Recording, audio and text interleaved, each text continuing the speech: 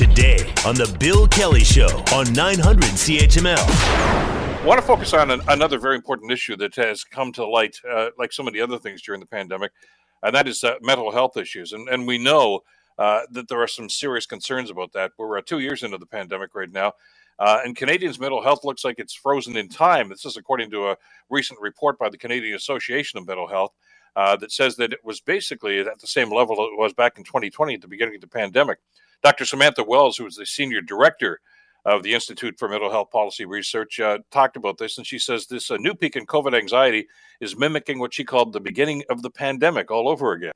We certainly did see a spike in anxiety, and so, in fact, the numbers mirror what we saw in the earliest days of the pandemic. Back in, when we started measuring mental health of Canadians in May of 2020, the numbers are actually pretty close to where we were back then when we were all in shock. But again, these numbers are not without controversy because there seems to be some, conflicting stories, I guess, about some of the data, especially when it comes to the mental health of our youth. We'll bring back our guest, Dr. Tyler Black, to talk about this. We've had Dr. Black on the show a number of times to try to address some of the concerns here. Dr. Black is a suicidologist and psychiatrist at the University of British Columbia who has been studying not only the data and the concerns, but some of the data being released by some of his colleagues, and some concern and some controversy about that too. Doctor, pleasure to have you back on the program. Thanks so much for the time today. Thank you so much for having me.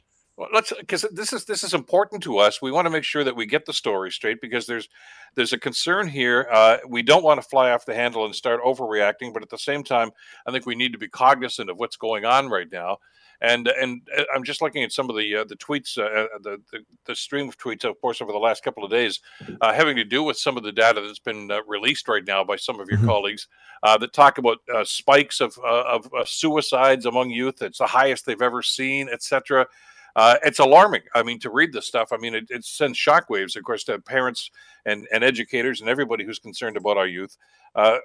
What's your thought on, first of all, the data and the results and the conclusions they draw from it? Sure. And thanks for having me to talk about this. It's so important when we're talking about potential impacts of the pandemic or what we're going to do about it for us to start with data that actually tells us what's going on. So there's been a few things going around that I've been watching, some public advocacy documents circulating, and they're making pretty big claims that aren't true in Canada, aren't even true in the United States, where some of this is originating from. So, for example, there's a claim about youth suicides increasing, neither true in the United States nor true in Canada. In fact, in Canada, the pediatric suicide rate decreased. And if we look at the 15 to 19-year-old group, for example, it's about 20% lower than it was in 2019, in 2020, both for boys and girls. So, when people are using their, arguments for certain things, whether it's we need to open up back schools or whatever it is, they're unfortunately sneaking in a lot of fear-mongering misinformation. And so I've been watching this, and it's been quite distressing. Statistics Canada has released suicide data for every age group, and girls and boys, men and women. They don't get much more specific than that. There isn't a lot for me to drill down on outside of that. But I can say very globally, every age group has seen a decrease. And that's both true in men and women. Well, there's one line in one of the submissions here that I found alarming anyway, under the guidance of children COVID in schools, and specifically because I know you've talked about that in the past and tweeted about this. It says protecting the mental, social, and emotional health of students is paramount. I think we all agree to that. Children are experiencing unprecedented levels of anxiety, depression, and other mental health impacts. Well, you've already suggested that there's data that doesn't necessarily support that. But this is the line that caught me, though, Doctor. It says children deaths from suicide vastly outnumber deaths from COVID and are increasing. That's the first time I've seen a statistic of that nature. Now, there's no numbers to back this up.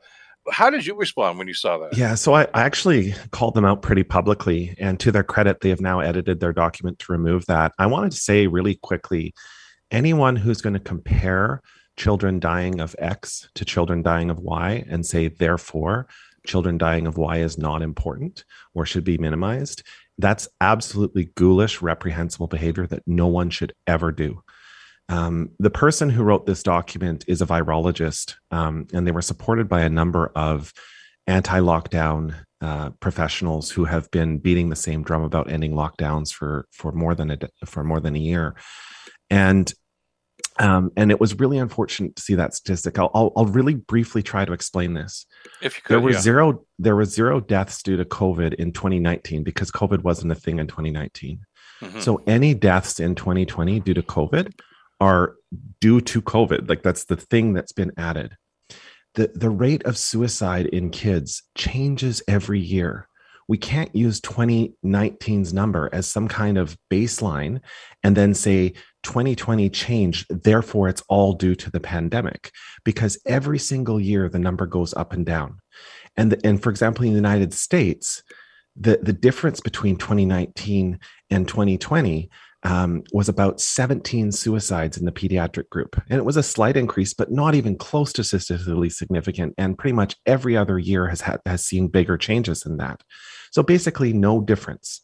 The number of deaths due to COVID in the same age group in 2020 was 179.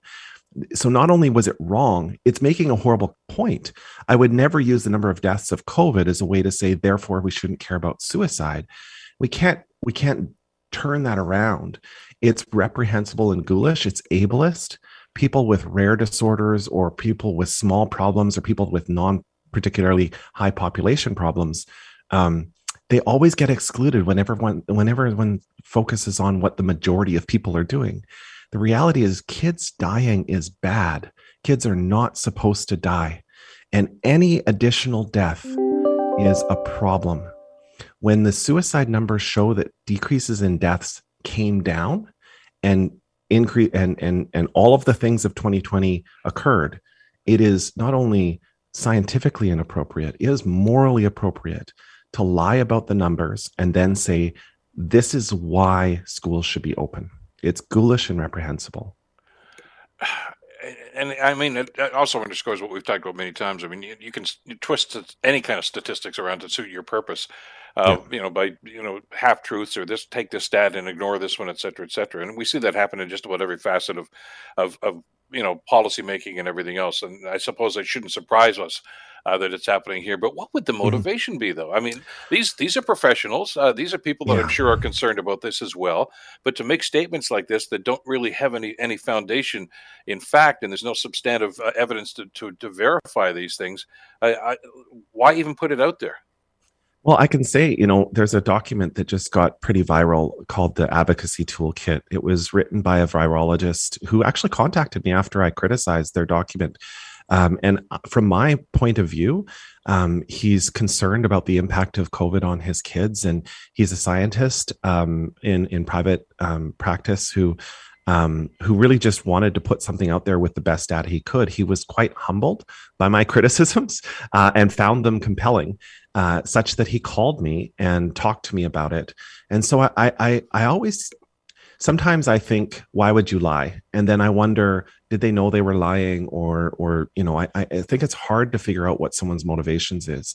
I will say, many of the names that are extremely popular that are always talking about how COVID measures are harming kids, they have been talking about ending lockdowns in June 2020, in September 2020, in January 21, in July 2020.